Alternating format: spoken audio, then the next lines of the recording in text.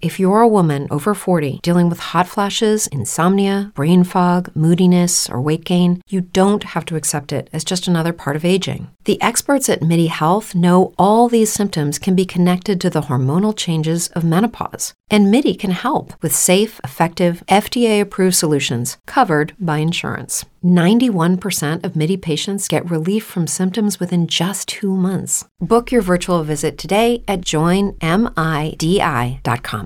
It's true that some things change as we get older. But if you're a woman over 40 and you're dealing with insomnia, brain fog, moodiness, and weight gain, you don't have to accept it as just another part of aging. And with MIDI Health, you can get help and stop pushing through it alone.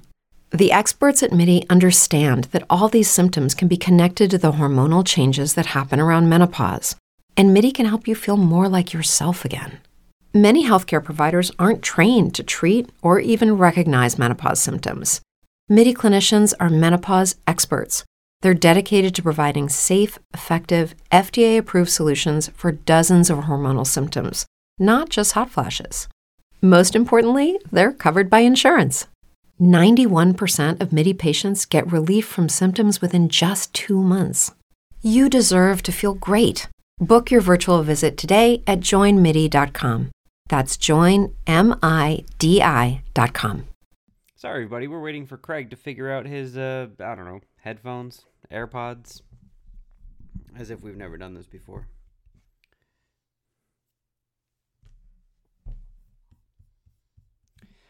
You know what? In the meantime, while Craig figures his shit out, if there's anyone out there that immediately wants to jump on the stage and chat, let's do it.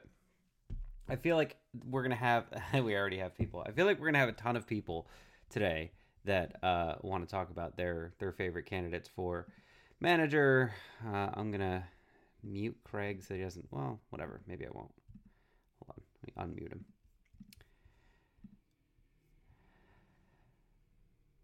Christopher.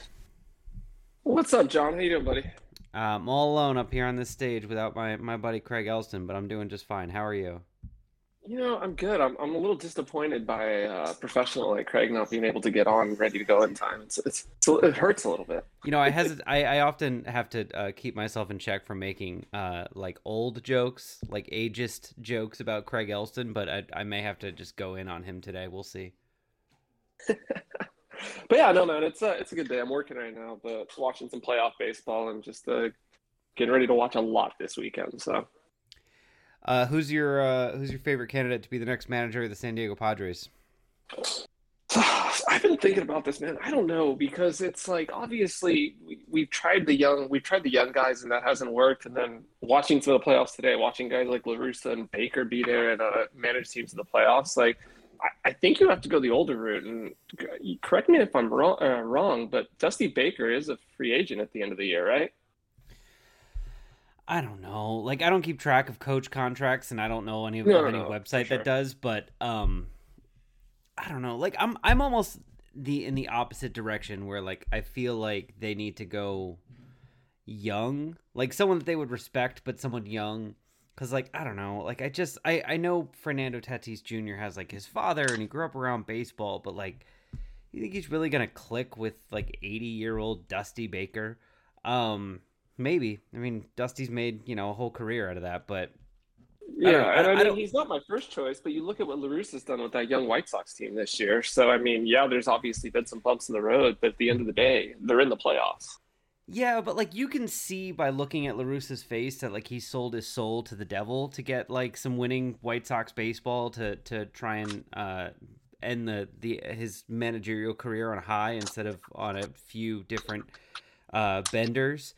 And Dusty Baker does not appear to be the type of man who sold his soul for anything. Does he have a World Series ring? He does not. Was he not the manager? Who was the manager of the Cubs when the Cubs won the World Series? I thought it was him.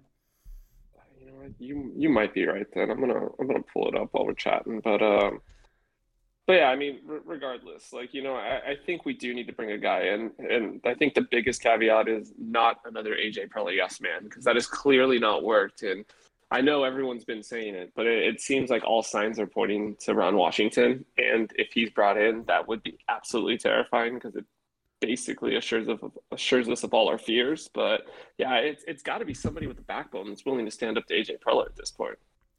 Yeah. And they would try and sell Ron Washington as like, oh, Ron's always stood up to AJ. He's definitely not a yes man. But like, basically, if you're looking for managers with experience, which is what they've said that they want, and you want someone who is going to go along with AJ either because AJ gave him the chance that nobody else would, or because they have a history of working together, Ron Washington would be the one and only choice. That's why I'm kind of with you. We're like, that's probably the wrong choice. Craig, can you talk into a microphone yet? Can you hear us? I believe so. And if you can hear me, then we can converse. We can converse. Yes. Wow, this is exciting. Yeah, there was an issue for some reason with the microphone. When I plugged it in, it made you guys sound all weird and chirpy. So I just unplugged it, and now it works with the AirPods. So sorry for the quality of sound. I tried to bring you a professional mic, but it made John sound like Alvin and the Chipmunks. I normally sound like a chipmunk, but I think you sound fine, Craig, so no worries. Okay, excellent. And everyone's bringing their favorite manager to put under the tree, and that's fun. Yeah, so far, Chris's vote was possibly Dusty Baker and definitely not Ron Washington, correct?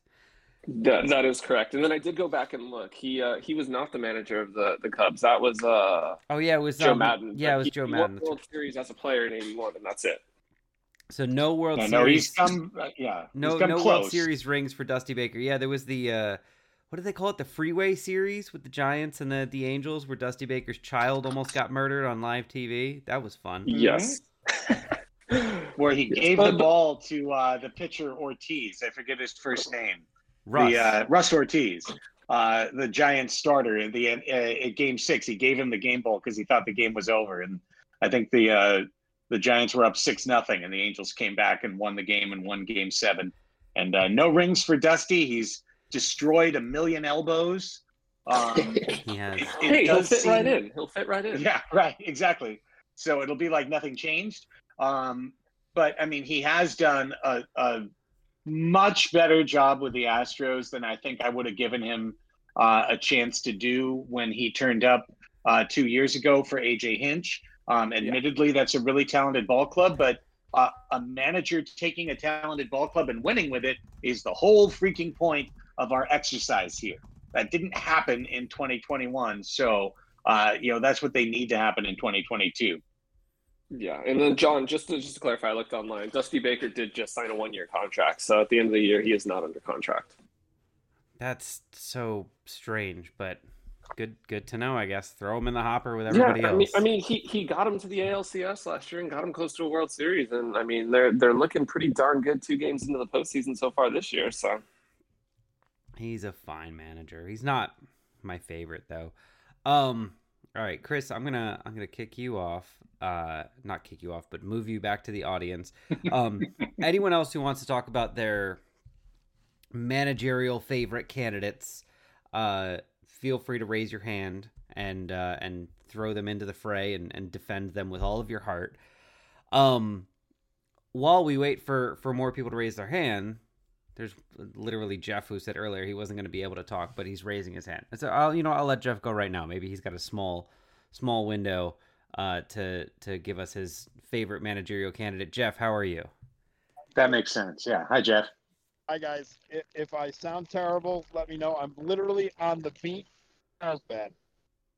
But I thought I would take I'm listening to you guys and staring out of the ocean. It's my moment of zen. I love it.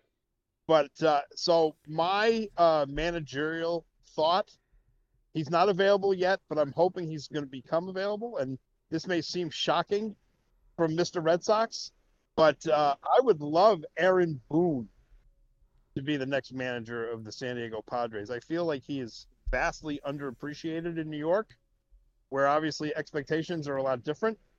And I have a feeling that they might be letting him go after 4 years of not going to the World Series. But I think he would be like the perfect mix of what the Padres need, in that he's young enough to be relatable to the players. He seems like pretty much a player's manager in New York, but he's now done it for 4 years. He's done it in New York, so he certainly understands that kind of pressure. It's not an Andy Green situation or a Tingler situation. Yeah. And it's just a matter. I just don't know. It seems like the Yankees are sort of, the needle is moving toward them letting him go. And boy, I'd say if he popped up on the market, I'd go after him hard. But I'm curious what you guys think. I'm going to let the waves crash in the background, but you guys go ahead and talk, and we'll try to get next week from the house. Sounds good. Craig, what's your response to Aaron Boone? I think that's a ringing endorsement from Jeff. I'm not a Yankees fan. I have not watched Aaron Boone extremely closely. He's won a lot of games as Yankees manager. He's had his team in the playoffs, I think, every year but one. Jeff's still here. Every year but one, or every year. Yeah, pretty close to it. So, he's. I think he's a good person that brings respect because he was an accomplished player, and a player who won in the playoffs. He's had enough experience now in a major market under major pressure that coming to San Diego could be relieving for him, and make him feel more comfortable to do the job. I would not be against Aaron Boone, and I would definitely put him on the list, and I'd probably put him in the top 5. Yeah. I mean, it's funny. I remember back when the Red Sox beat the Yankees in 2018 in the division series. And, as you can, being from Connecticut, I have a lot of Yankee fan friends. My dad's a Yankees fan. And the talk was they wanted him fired. And, the Yankees won 100 games. Okay, they lost to the Red Sox in a 5-game series. But, every year they win. I think he's averaging like 98 wins a year. And that's not, he's got Judge and Stanton in the middle of that lineup. But there's a lot of kind of nondescript guys in that lineup, and they still churn out the wins. And I just feel like, that's a manager, but, the expectations are so high in New York that they may not realize they actually have a really good manager and let him go. And I would think if I were the Padres, because it just seems like that's what they're looking for. Like, you want a manager with experience, but that is not somebody who's like, 80 years old. I mean, it's still a pretty young guy. And obviously the pedigree, the family history. I mean, I'm sure every player in that clubhouse. And, I don't know if Machado and Boone's playing careers overlapped at all. Obviously Aaron had the knee injury in 2004 and didn't play, but I'm sure he, from being with the Orioles, he knows who he is, I mean, and must have a certain amount of respect for him. But and of course, then it's just a matter of would the Yankees let him go. And I don't know. I guess we have to wait and see. But I don't know if there's going to be another. I mean, I'm curious to see who's going to be available with managerial experience that's not like, and nothing against Bruce Bochy. I don't mean to disrespect him, but he's so much older. Like I would think they would want to have someone who's younger, like they've tried with Green and with Tingler, a younger guy, but someone that has managerial experience. And it's just not a lot of guys like that out there. And so that's why Boone pops to the top of my list. That's a great point, Jeff. Yeah. In a perfect world, I would buy out the last year of Francona's contract and bring Tito in. Well, yeah. But that's just me. No, I mean, I'm there with you. Tito is one of my favorite managers of all time, and he just does a great job year in, year out, no matter where he is. But I don't think Cleveland is giving him up. They understand his value. Craig, I want you to think about your answer here, which is like Aaron Boone seems like a great candidate for the Padres managerial thing, because I Googled something that I remember. We used to do this when we were talking about managers before the Padres hired AJ Preller's best friend. I Googled whether or not Aaron Boone speaks Spanish fluently. Mm-hmm. I came across some articles from 2017 and 2018 about how does Aaron Boone communicate with Gary Sanchez, who apparently Gary Sanchez's English either is or was pretty weak. And Aaron Boone said all of their communications went through an assistant coach / translator because in Boone's own words, I don't speak that language. I do continue to think, even though it didn't make Jace Tingler a good manager, I do continue to think that if you have $640 million invested in Fernando Tatis Jr. and Manny Machado, and the number one goal of literally every move your team does is to get the most out of those guys, keep them here for the rest of their careers, keep them happy and productive. I do think a manager who speaks Spanish or, as we saw with Jace Tingler, at least makes a strong attempt to speak Spanish is important. And based on those 4-year-old quotes or 3-year-old quotes, it doesn't appear that Aaron Boone was that guy. Perhaps he has changed that stance since. But does that change how you feel about Aaron Boone at all? Not necessarily. I mean, I think it would be nice. I really don't think speaking Spanish matters when it comes to the two players you just mentioned. I mean, you could speak to Manny Machado and Fernando Tatis Jr. in English every day and not have a problem. Of course you could. Right. It's more about like just building a relationship and a fondness, and sometimes it's easier to create those bonds if the players see you, kind of making the extra effort to meet them halfway, or meet them on their terms instead of your own.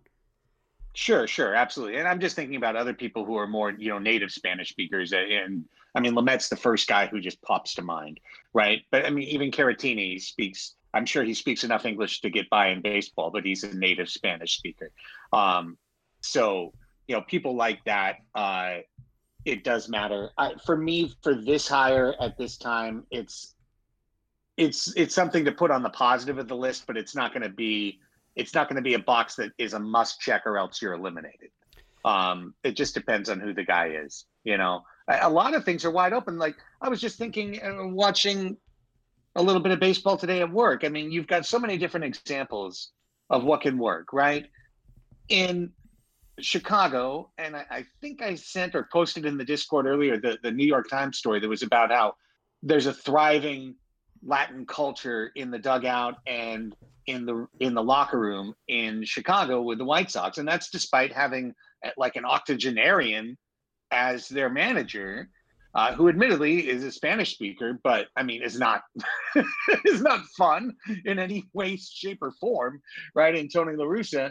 So you've got that. And then over in this other National League series, you've got a guy like Craig Counsell, who was never a manager before he stepped in to be the Brewers manager.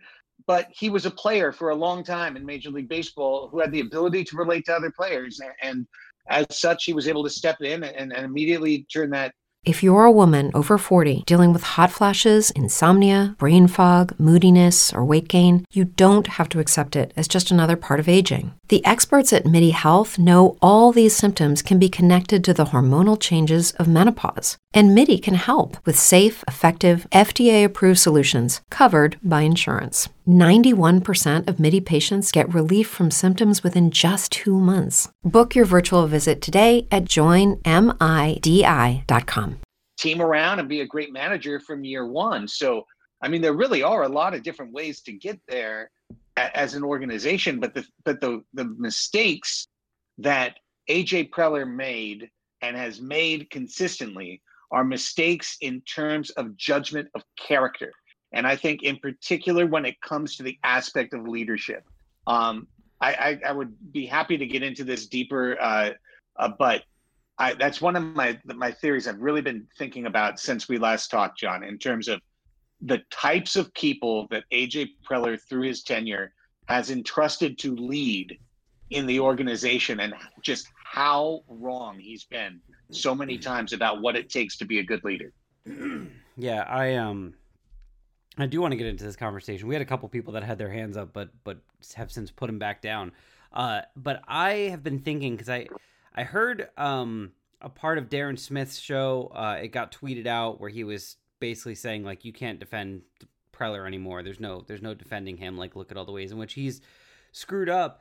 And I think I even retweeted it because I thought it was a big deal that Darren was saying that, partially because I know that Darren is has a good relationship with Preller, and so it was striking to me against all the other media in this town that does everything and anything to defend the guys they like, even when it means not speaking the truth. And here's Darren calling out someone that he's very friendly with, and saying like, this, you can't defend this guy. Like, basically, he's, he needs to be fired. And the fact they're not is kind of a mistake.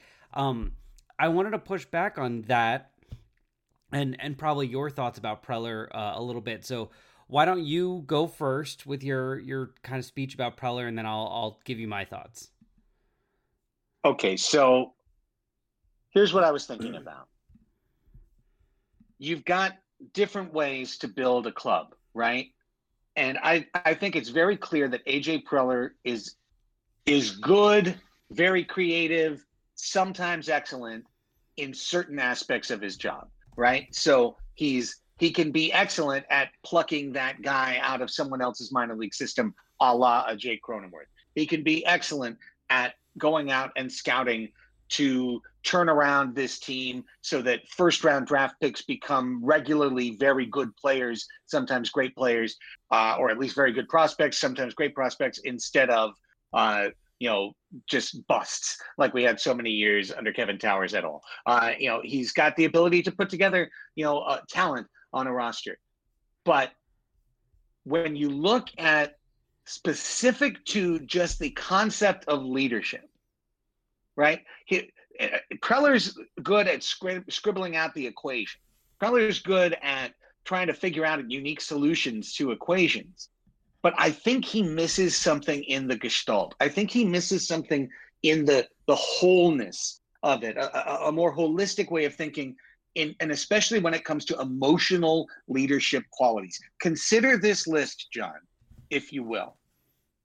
December of 14 or October of 14, AJ Preller takes over. December of 14, Preller's winter, right? He remakes the San Diego Padres completely. He added lots of players to the 2015 Padres, but these players he added to be leaders of the 2015 and going forward Padres. Matt Kemp. He brought in Matt Kemp to be a clubhouse leader. To help lead the pitching staff, he brought in James Shields. And to help direct the defense and direct things on the field, he brought in Derek Norris. Okay? Now, none of these are men of high character, and particularly in the case of Norris. Kemp is a negative leader and had been in multiple other places before coming to San Diego, and he did exactly the same thing here. Led a poisonous clubhouse. James Shields, right, famously put up the stupid sign, if you don't like it, pitch better or whatever, served up the homer to Tatis. He was a complete fraud as a leader, and, thankfully gave up that homer to Bart Colon so that we got Fernando Tatis Jr. So that was his first go-round at leadership, okay? By June of 16, his leadership plans were completely awry. Kemp was being traded. Shields was being traded. Norris gone. But he has a right fielder that's red hot, and he signs him and declares him the leader of the team and the face of the franchise. And that is, of course, Wil Myers. Wil Myers is a ball player. Wil Myers is not a leader. He's never been. He never has been. And if you're in a room with him for 20 minutes, you'd know he never would be. Preller literally gives him that title and gives him the money to be the leader of the franchise. The next year, all we're hearing in 2017 is what a huge mistake they made and how Wil Myers is just not a leader and can never be a leader of a clubhouse. So what do they do in 2018? They sign Eric Hosmer for his leadership qualities. And it's Eric Hosmer who all the reporting says, help tank this season, not just with his shite play, but with his shite attitude in the locker room. The exact things he was brought here to do, he doesn't do. He does the opposite of that. In the dugout, Pat Murphy, a guy who's a clown with no respect. Andy Green, no respect. Jace Tingler, no respect. These are the guys he puts in charge of these other player guys as leaders. My working hypothesis here, AJ Preller is maybe emotionally incapable of understanding what it takes to be a leader of a group of men. He is attracted to bros. He's attracted to athleticism. He's attracted to kind of that on the basketball court mentality of the dude who dominates and is cool. I think he's really attracted to that. And I don't think he understands exactly what it takes to be a leader of men, because all the guys he's brought in have been those kind of bro, I'm such an athlete, guys, and they're not leaders. Okay. I agree with almost everything you just said. Actually, no, I agree with everything that you just said. But I want to add a little caveat on the end of my agreement, which is, and I saw someone tweet this like a week or two ago, and I'm sure I smashed the retweet button. And someone said, I have a controversial take. That take is that AJ Preller can actually learn from his mistakes. Actually, no, I think this happened on our Discord. And I loved that. The idea that, like, A, this is still AJ Preller's first time being a general manager, and B, he hasn't been doing it for a particularly long time. Although maybe in baseball terms, 6 years is a long time. It's a long time. 7 years. It's a long time. 7 years. But yes, I think Preller has been looking for someone to lead the clubhouse. And I think when he first took over as GM, he was like, what they need is a superstar that they can all look up to. And, they'll work as hard as him and they'll try and, play like him, and that'll raise everyone's value. And he took a huge gamble that Kemp wasn't cooked as a baseball player. And it turned out that he was. And because he was cooked, he himself got demotivated, which then made him exactly the opposite of what you want in a leader on your team.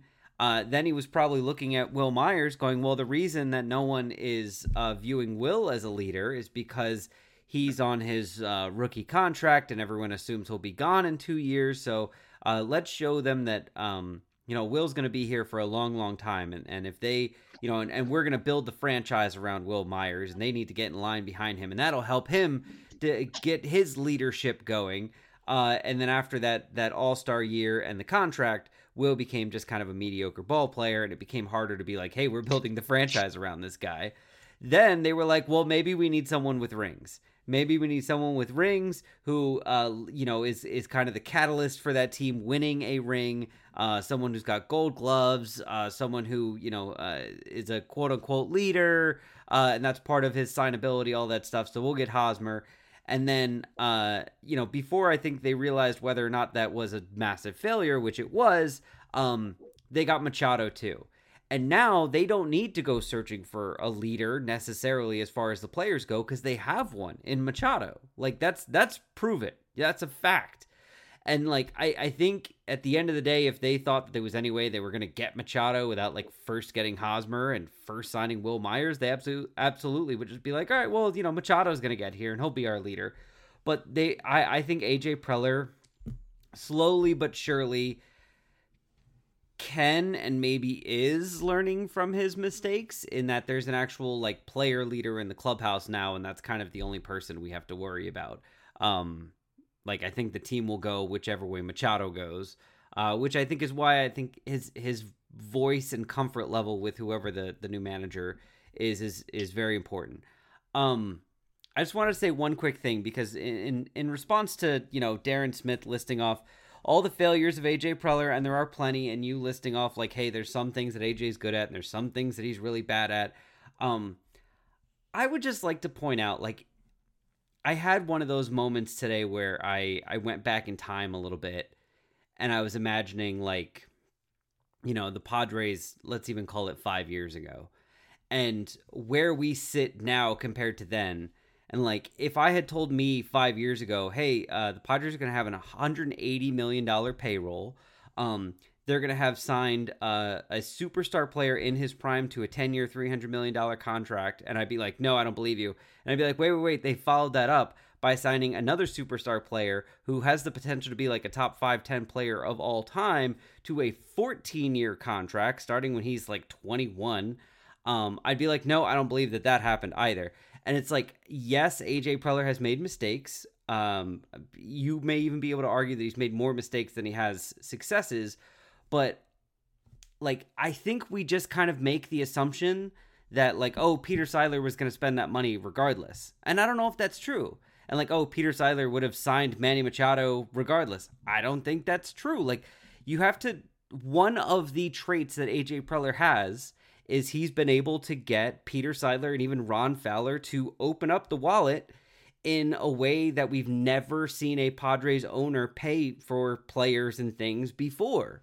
And so, overall, like, I understand being critical of AJ Preller, but I also think we need to take a step back and realize where this franchise was before AJ Preller and give him like a little bit more credit than we typically do for where the franchise has come since. I know they just won 79 games and they were consistently winning like 75 games before he got here, but the fact that he was able to get Machado and Tatis on this team is big to me. And the fact that he got them to sign for double-digit years is big to me. And the fact that he got this ownership to spend money on a level that we didn't think was possible is important to me. And like, if it goes from AJ Preller to another GM who's better at some of these management things and better at, building depth and setting a roster and better at, assigning the right people the right jobs and not micromanaging and all that. But for whatever reason, he's not as convincing when it comes to getting Peter Seidler to spend money on things. That feels like that's almost a net negative, or it just like washes out. Is that crazy of me to say? It's not crazy. And, I was just trying to dig back to kind of find where someone was talking about this in the group therapy questions. But, when you think about what Peter Seidler was saying in his interviews on Monday, I think a lot of people were disappointed, probably in this Discord even more than in the public, in terms of him being like, look, I'm 100% behind AJ Preller. I'm not, mostly behind him, or I'm not giving him a vote of confidence. I'm completely behind this guy, and that's not being blind. I've really looked at it. I really believe in him. I really think some of these reports are untrue, or they've got it backwards. And I think this guy's got the quality, and he's going to do it. Immediately that allows some people to turn their turrets away from Preller and towards Seidler, right? Like, now he's the problem because he's not seeing the truth. When will they realize he can't get away with it? But in reality, I really thought about this the last couple of days. Like, what Peter Seidler said is exactly what he had to say. It was strategically, game theory wise, the exact right thing to say, because on one level, you need to project confidence because this is renewal season. Okay. There's a lot of people making their season ticket renewal decisions coming up, and there's no good way to sell. Yeah, the owner just publicly said that the GM's on thin ice, and that this is the end of the rope for him if he doesn't turn it around. There's no good way to sell that. There is a good way to sell. The owner is 100% behind the GM. The GM is 100% safe. They are convinced that they are about to be a great team for 5 years in a row. So there's that level. There's also the level of, you need a controlled AJ Preller in order for this team to actually have a chance to be good for the next 5 years. And an AJ Preller that knows that he must win 90 games next year in order to keep his job is far more likely to do the things that have been, doom speculated on in our Discord for weeks and months, even by myself. Trade C.J. Abrams, trade Campusano, trade Gore, trade all of the young talent just to get salary relief and to get some other veteran guys, to come in and bolster the team for 1 year. A GM that feels he's on the hot seat is absolutely going to make those moves without hesitation. A GM who feels he is 100% confident that his job is safe no matter what happens in 2022 is far more likely to play the long game and to see the whole field instead of only as it relates to his figure on the board. So that's point two. Point three is that even if he really does think that AJ Preller is on the hot seat and must win in 2022, why would he say that publicly? Beyond the strategic concerns I just laid out, what advantage is gained to the organization for him to say that publicly? So he did the exact right thing. And I also think Peter Seidler's smart enough to know to do the right thing. Amplify your career through training and development solutions specifically designed for federal government professionals. From courses to help you attain or retain certification, to individualized coaching services, to programs that hone your leadership skills and business acumen, Management Concepts optimizes your professional development. Online, in person, individually, or groups, it's training that's measurably better.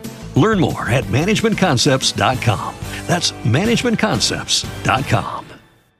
With the Lucky Land Slots, you can get lucky just about anywhere.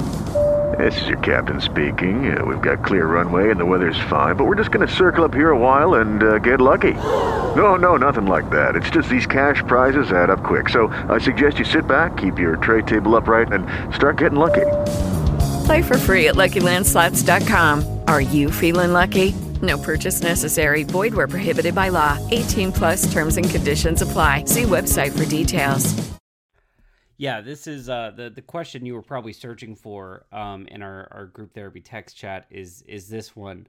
It was a 3-part question, although the first part wasn't a question, from Senor Juante. First part, he listed off his dream manager for the Padres, who's Raul Ibanez. It's an interesting choice. His realistic manager choices were Mark Loretta or Ron Washington. His second question, which I think we can come back around to, is which managerial job is more appealing between the Padres and Mets?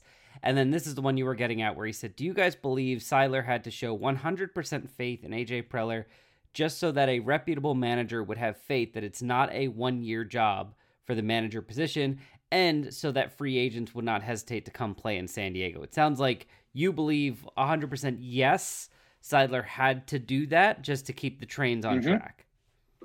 Yes, that is my answer. And that was the one I was looking for. You're absolutely right. Okay, so all of those things, the manager and the free agents, that's absolutely right by Juante. So in your mind, which managerial job is more appealing between the Padres or Mets? I think they're both appealing. And the advantage to the Mets is that you have like one of the richest guys in the world, right, as your owner. So that's huge. But I would lean toward the Padres because of the overall group, and because I've got a 22-year-old Fernando Tatis Jr. and a 28-year-old Manny Machado on the left side of the lineup. And I know that Lindor is a great player, but I don't see that second guy on the Mets that's incredible. I think they're just an okay team. I think they're in a much, much more difficult spot from a media standpoint, even as turbocharged and nervous as we'll be going into 2022. I still think the Mets are a tougher job. And Cohen's been a little bit more erratic as an owner in terms of having a little Ron Fowler in him, to be going out there and dinging people. So I think it's a slight lean toward the Padres for me. Yeah, I would probably agree with that.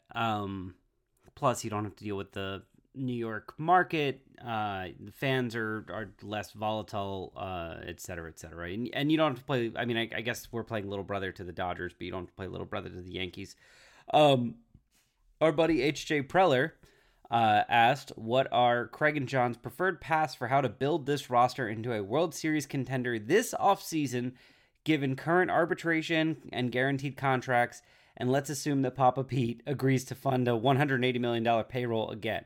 So what is your preferred path to build this roster into a World Series contender this offseason?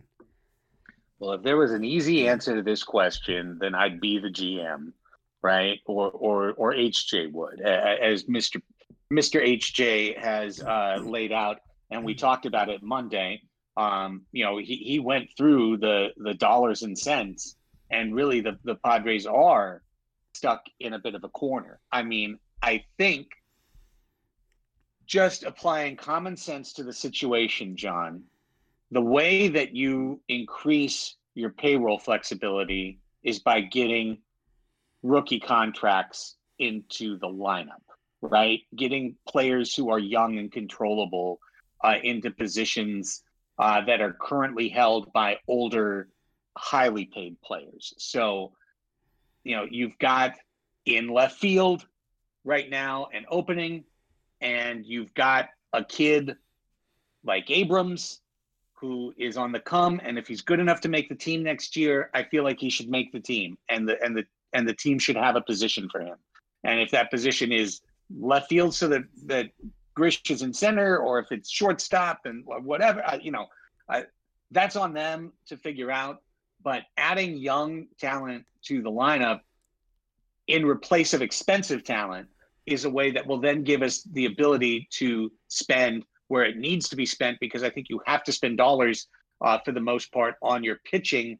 I don't think you've got the options short of Mackenzie Gore, hopefully, fingers crossed, downstairs to come in, plug in, and help. I mean, the best possible thing, and it's got to be number one on everyone's list, for the Padres, is to move one or both of their $20 million contract guys. So if it's possible in any way without jeopardizing your future to move Myers or Hosmer to gain payroll flexibility, then you need to do that. You need to be really smart not to follow that up with another expensive commitment to someone else. There needs to be some spots on this team that are filled with young players and filled with guys on 1 and 2 year contracts, and that is a way that, because I really think what you need to do, John, to make this team viable. I was thinking about this on the way home because I think I had read this question at lunch. I don't know how you do it. Tell me how you do it. But I think this team, I think Preller needs to go into this offseason planning for his pitching staff, and he needs to deliberately plan for a pitching staff that will get 0 innings from Mike Clevenger and 0 innings from Dinelson Lamet. And that is expecting them to throw over 100 innings each, which is probably what they actually internally expect, because you need to have that coverage. That coverage was missing. You can't count on injured guys coming back to give you coverage. I think they need to have that coverage. And then if those players actually come back and pitch and are successful, well, you're great, right? You're golden. You're never going to be like, oh, it's too bad that we had too much pitching. That's never going to be the issue. So I would be, whether it's a spending on a Stroman or whatever, if they can find that flexibility to do that, if they can use the kids, Campusano, Abrams, in a year, Hassel, Gore next year, get these guys in, young players to work. That's the way that we can back ourselves out of the corner, I think. Yeah, I mean, number one, you're right. What they should probably do with Hosmer and Myers here's the thing. Hosmer has some value. It's just not $20 million in value. And Myers has some value. It's just not $20 million in value. So what they should probably do with each one of them separately from each other is find a team that is interested at those players at a lower cost and say, hey, we will trade you Will Myers and $10 million, which would be half of his contract for 2022. I think he's a free agent after 2022, or maybe it's a T-club option. But we'll trade you Will Myers and $10 million, and you trade us back like some 17-year-old kid that's in your, complex that you don't have a higd ceiling on. And do the same thing with Hosmer. Say, hey, we'll give you, it'd be like $20 million. Be like, hey, we'll trade you Hosmer and $20 million, but that frees up, $10 million this year, 6 next year, 6 the following year. That way, at least you could clear like a little bit of cap space. You also probably have to walk away from Dinelson Lamet in arbitration. But yeah, like I'm looking at the list of pitchers they have under major league contracts, starting pitchers they have under major league contracts for next year. There are 1, 2, 3, 4, 5, 6, 7, 8 of them. 6 of them ended the season on some sort of injured reserve list. I'll list those off. Darvish, Snell, Clevenger, Paddock, Michel Baez, and Adrian Morejon all ended the season on some sort of injured reserve, which means there are 2 guys under major league contract that did not end the season on injured reserve. One is Joe Musgrove. The other is Dinelson Lamet, who, as I mentioned, they probably have to walk away from in arbitration, or at least it would probably be the smart thing for them to do. Another thing they could possibly do, because I think it's coming eventually anyway, is they probably should extend Joe Musgrove. And by doing so, they can really lower his number for 2022. Just be like, hey, year 1, you're going to go from, $4.5 million to $2 million, something like that, but we're going to sign you to like a 6-year, $90 million contract or whatever it is. So there are little games they can play like that of extending people to lower their numbers for 2022 if they're desperate, which I think they kind of are. But yeah, I agree. They have to get rid of they have to get rid of Hosmer or Frazier. You can't keep them both. It's impossible. If they could find a way to get off the Jurix and Profar contract, that would be a huge win. I don't see how that's possible. But yeah, it's basically about clearing enough cap space so that you can bring in a Chris Bryant or someone to play left field who can offer some pop, and another really good hitter in that lineup is really what they need. And then just hope that you can piece together a bullpen and hope that you have enough healthy starting pitchers, although I suppose they can try and search for one on the free agent or trade markets, but good luck. Right now, next year's starting rotation, I'm going to assume that Lamet's not in it, Paddock's not in it, Baez is not in it, and Morejon is not in it. Would be Darvish, Snell, Musgrove, Clevenger, and question marks, which is Weathers or Gore, probably. Which is Weathers or Gore, and I highly doubt they're ready to start the season with Gore in the starting rotation, so it's probably Weathers, and this is the point when everyone hopes and prays that I am right, and that the reason for Weathers' poor performance was that broken bone in his foot that now has the offseason to rest. No one has their hand raised right now, despite the fact there's a lot of people here. So by all means, if anyone wants to raise their hand and join in the conversation, do so. I want to bring up some names that I've seen dancing around in the Discord for manager candidates that has not yet been brought up by people joining us, because I'm interested in your reaction to them. One of them is Will Venable. How do you feel about Will Venable? It's really funny when this one's been brought up because Will is, how many times has Will's, time at Princeton been brought up? Well, smart guy. Princeton. Ivy League, Craig. Ivy League. Ivy League. It's so smart. He's so smart. Do you know he played basketball there? He was a two-way athlete. Yeah. So athletic. So smart. Did you hear he went to Princeton? Ivy League. It's so that always drove me crazy, although he is a very nice guy, and I always enjoyed like interviewing him or talking to him. I did not enjoy his tenure in San Diego. He's one of the rare people when Dallas was doing his Padres Cannon series that I voted against putting in the Cannon because I thought he was an example of the Padres' misery. He was always, he's so smart. He's a two-way athlete. He's so special. He came up late. He's a late bloomer, and it turned out he was just a mediocre player. He was a late bloomer every season. He would show up when the game stopped mattering and look amazing, and then they'd be like, oh, God, did you see Will Myers at the end of last season? He's going to be a superstar next year. Yeah, drove me crazy. And you know what? It's funny that you even just Freudian Will Myers in for Will Venable because they've kind of been the same guy. Everyone dreams on the talent. They have 2 or 3 weeks where they're brilliant, and then there's like all these befuddling long lapses where they're just absolutely terrible. So that's Will Venable, the player. I am being extremely unfair by applying all of my player-hating Will Venable filters to him as manager. I'm really not sure. I think he would have some level of respect. I think he's had some decent degree of training in his last 2 stops, which would make him somewhat appealing. But I wouldn't really lift my skirt that high. I wouldn't be like mad if they got Will Venable, but it's not really blowing my skirt that far up.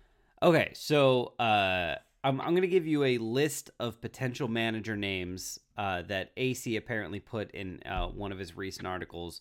Padres Porterhouse gave us this list and then asked, is AC just listing the usual suspects, or does he actually have a source inside the front office? And then he said, is there any past evidence that he has any clue what AJ Preller or Peter Seidler are thinking? No, there is no past evidence that he has any clue what AJ Preller or Peter Seidler are thinking. His past inside source was Ron Fowler, who's not really involved here anymore. But here's the list that AC put out. I'm going to assume this is mostly speculating on the usual suspects. Ron Washington, Bruce Bochy, Luis Rojas, Aaron Boone, Buck Showalter, Will Venable, Mark Kotze, Phil Nevin, and then this one was not AC, but got added on by someone in our Discord who was interested in the idea of it, Mark Pryor. From that list, I'm going to use your own terminology. Is there anyone who blows your skirt up? Okay. I need to put these guys in buckets. All right, because they don't work for me as a full list. If the Padres are going to go after the quote unquote old time veteran manager. Oh, wait, before you say anything, there was a quote today that I saw, which was someone asked Dave Roberts if he thought his pal Bruce Bochy was going to coach next year. And Dave laughed and said, "No, I don't think so. Just a hunch." Felt like that needed to be added. Fair enough. So I would put out of this list 3 guys into the old men bucket, right, of Bochy, Showalter, and Washington. Out of that bucket, I've already made it clear, he's never going to come back, whatever. I do think if Bruce Bochy is sitting in the dugout, there's a kind of a regality to that. There's like a holy cow, real guys here. We got to mind our P's and Q's. I think it would put a jolt of confidence through the entire organization if he was there. Whether or not he's going to be incredible, I think that would happen, that the confidence would happen. Showalter, I'm really not that into.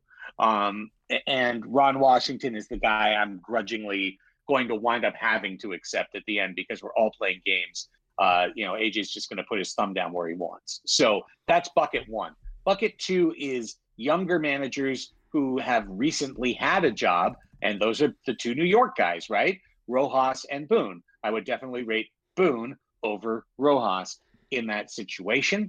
And then you've got the ex-Padre bucket of Venable, Kotsay, Nevin, Pryor. And out of that group, I think Nevin and Pryor would be the top tier for me. Venable and Kotsay would be below that. I think all 4 of them are intriguing. I think pitchers aren't necessarily always great managers, and starting pitchers. Name 3 pitchers that became managers. Bud Black. That's the only one I can ever come up with. Yeah. It's just. I had to call you on it when you were like, pitchers don't make good managers, and I was like, he said pitchers. That means there's more than just Buddy. I'm sure there's someone else that I'm not thinking of, but it's so freaking rare, isn't it?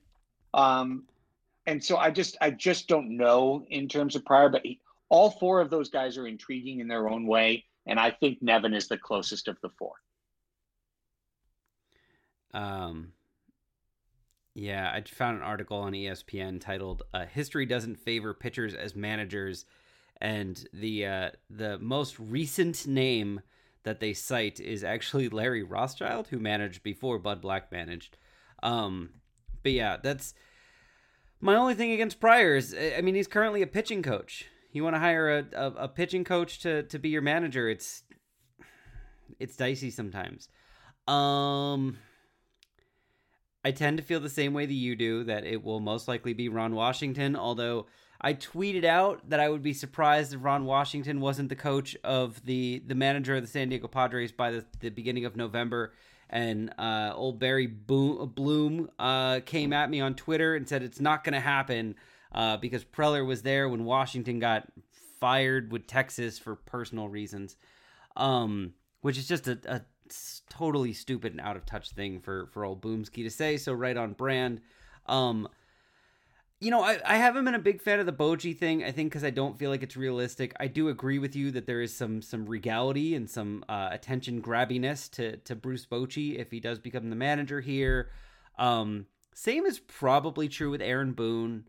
I have slowed my roll on Buck Showalter, understanding that Buck's value has always been come in, take over a bad team, and make them good. And then usually someone else has to come in to make that good team great.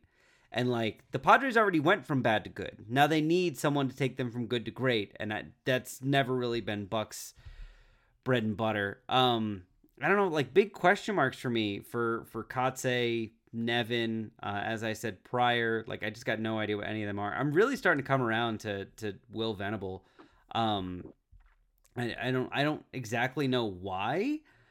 He just, of all the young guys, maybe it is the Princeton narrative and all that, but all the young guys, I feel like he's the one that would fit in the best with the current group of players, current roster of players, as a leader of men outside of as one of the younger guys on this list. He's so smart, but as a late bloomer, are you concerned he won't be a good manager until he's like 72? Yeah, right. Well, he'll do the he'll do the well. So I was talking to Ben and Woods yesterday. I was texting them because I texted you and said, like, Woods has had enough of Ben's shit, because they were arguing all morning long because Ben kept saying the Padres are really close. They're really close to having a championship team. And Woods was arguing that they're not close at all. And, now I forget where I was going with this. Oh, and we were talking at one point, Ben said, the Padres just have to do what the Giants did. They just have to find, a Gausman of their own and they'll be fine. And I was like, that's such an absurd thing to say, like, find a Gausman of their own. And I was like, right. Way more realistic than that would be finding a Gabe Kapler of their own, a manager who kind of flamed out somewhere else and on, his second trip as a manager, kind of figured it out.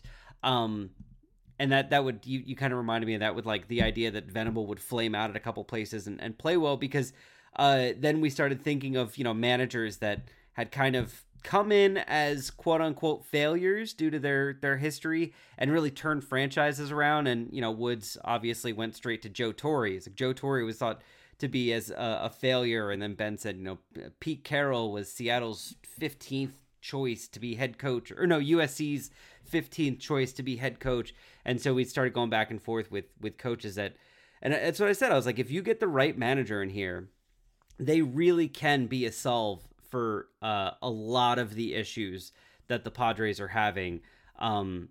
It can't, like, fix the analytics department, but it can do a better job of translating them, keeping all the guys focused on the same task, making sure everyone is happy and playing to their strengths. But yeah, it's I had to go after them a little bit at the line of, like, oh, they just need to go find a Gausman of their own, as if that happens every single year. You go down to the dump and you pick out a player and boom, he's right. Your ace and, like, a Cy Young candidate. Yeah, somebody out of all the teams and all the transactions, usually every year, somebody digs a gem out of the scrap heap. So all we need is for the Padres to just simply be that one team, that finds the hidden immunity idol in the jungle. And if they do, they will be completely great. No problem. It's a super efficient strategy. Yeah, well, and our metal detector used to be Balsley. Balsley used to be great at finding guys off the scrap heap and turning them into something great. And, well, we're looking for a Gausman. What we probably need is a Balsley. Speaking of, we haven't mentioned pitching coach once, because I guess whoever the manager is will dictate that. All right, we got a few minutes left before I got to take off and before we hit the 1 hour mark. But Rafi Cantor is here.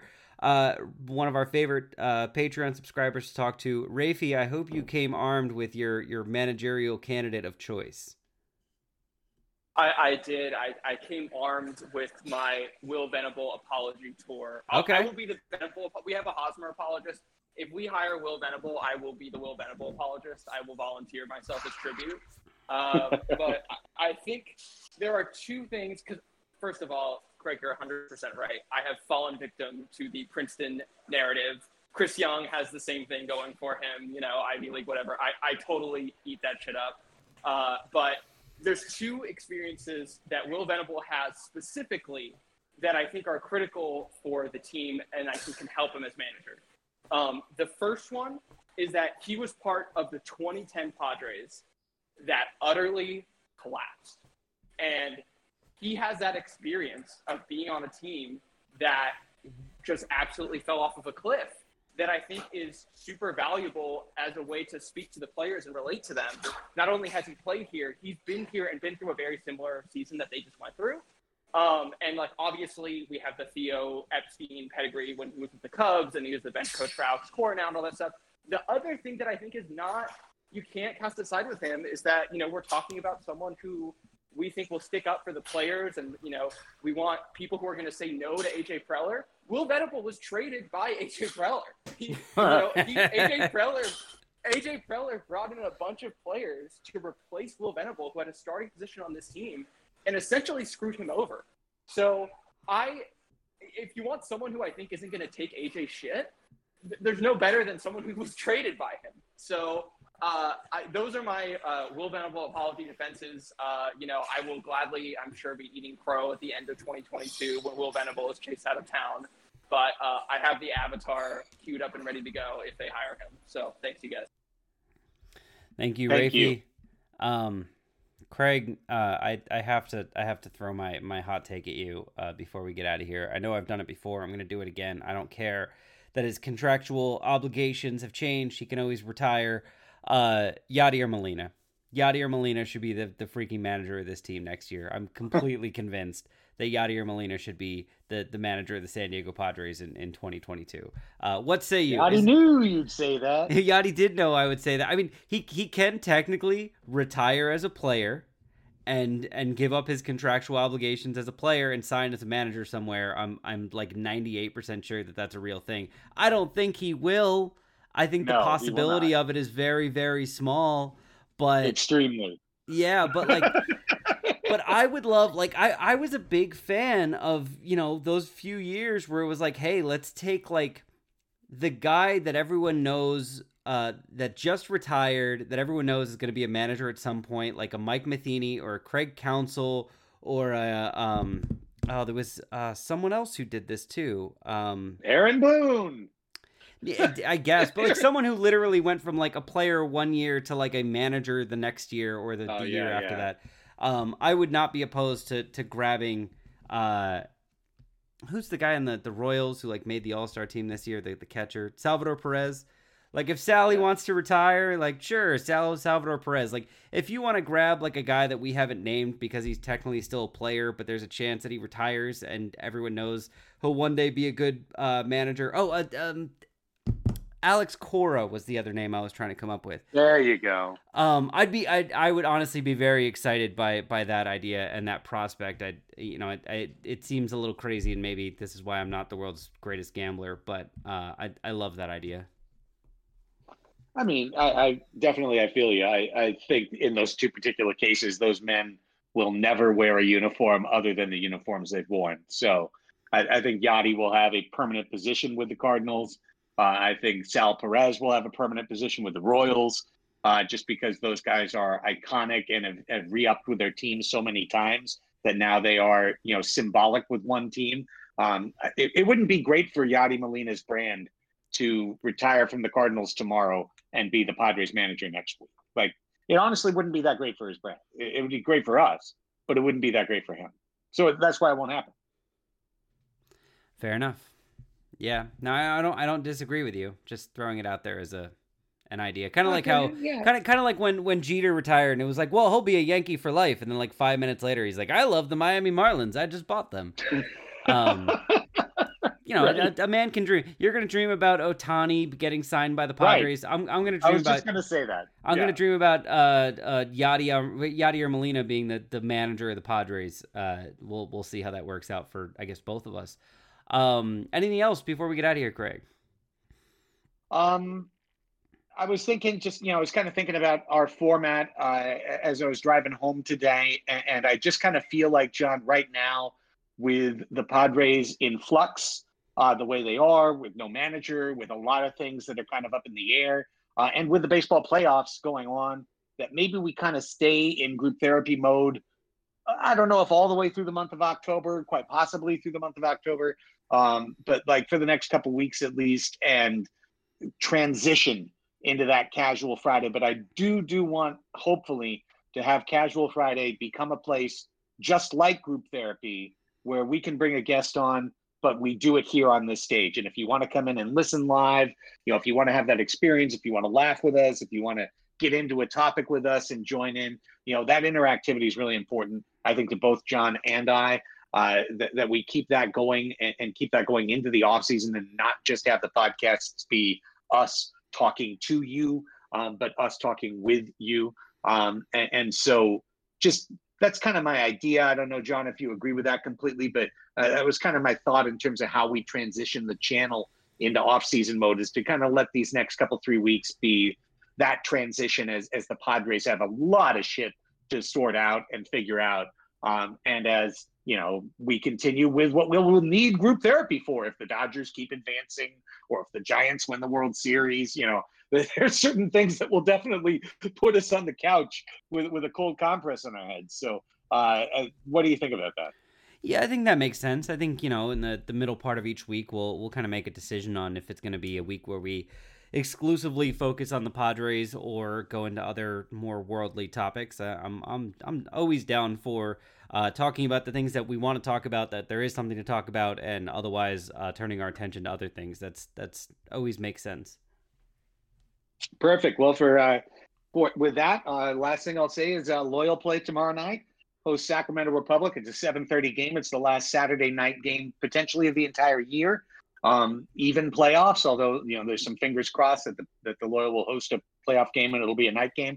But with that, my team, the Sockers, are going to be honored at halftime. So if you happen to be listening to this, either the folks right now in the Discord, folks who are listening in our Patreon community, or even those listening Saturday on the main feed, there's under 1,000 tickets remaining. It's probably going to be a sellout. It's going to be a lot of fun. The cheapest seats are with me in section 109. So let's fill the place up. This is another team, now that the Padres are gone, that we can get behind in San Diego, and that has at least a good puncher's chance of going deep in the playoffs. There you go. Go see the Loyal play. Keep yourself distracted during the off season. It's going to be a long one. All right. Happy weekend. Go Padres. Amplify your career through training and development solutions specifically designed for federal government professionals. From courses to help you attain or retain certification, to individualized coaching services, to programs that hone your leadership skills and business acumen, Management Concepts optimizes your professional development. Online, in person, individually, or groups, it's training that's measurably better. Learn more at managementconcepts.com. That's managementconcepts.com. Judy was boring. Hello. Then Judy discovered ChumbaCasino.com. It's my little escape. Now Judy's the life of the party. Oh, baby, mama's bringing home the bacon. Whoa, take it easy, Judy. The Chumba life is for everybody. So go to ChumbaCasino.com and play over 100 casino-style games. Join today and play for free for your chance to redeem some serious prizes. ChumbaCasino.com. No purchase necessary. Void where prohibited by law. 18+ terms and conditions apply. See website for details.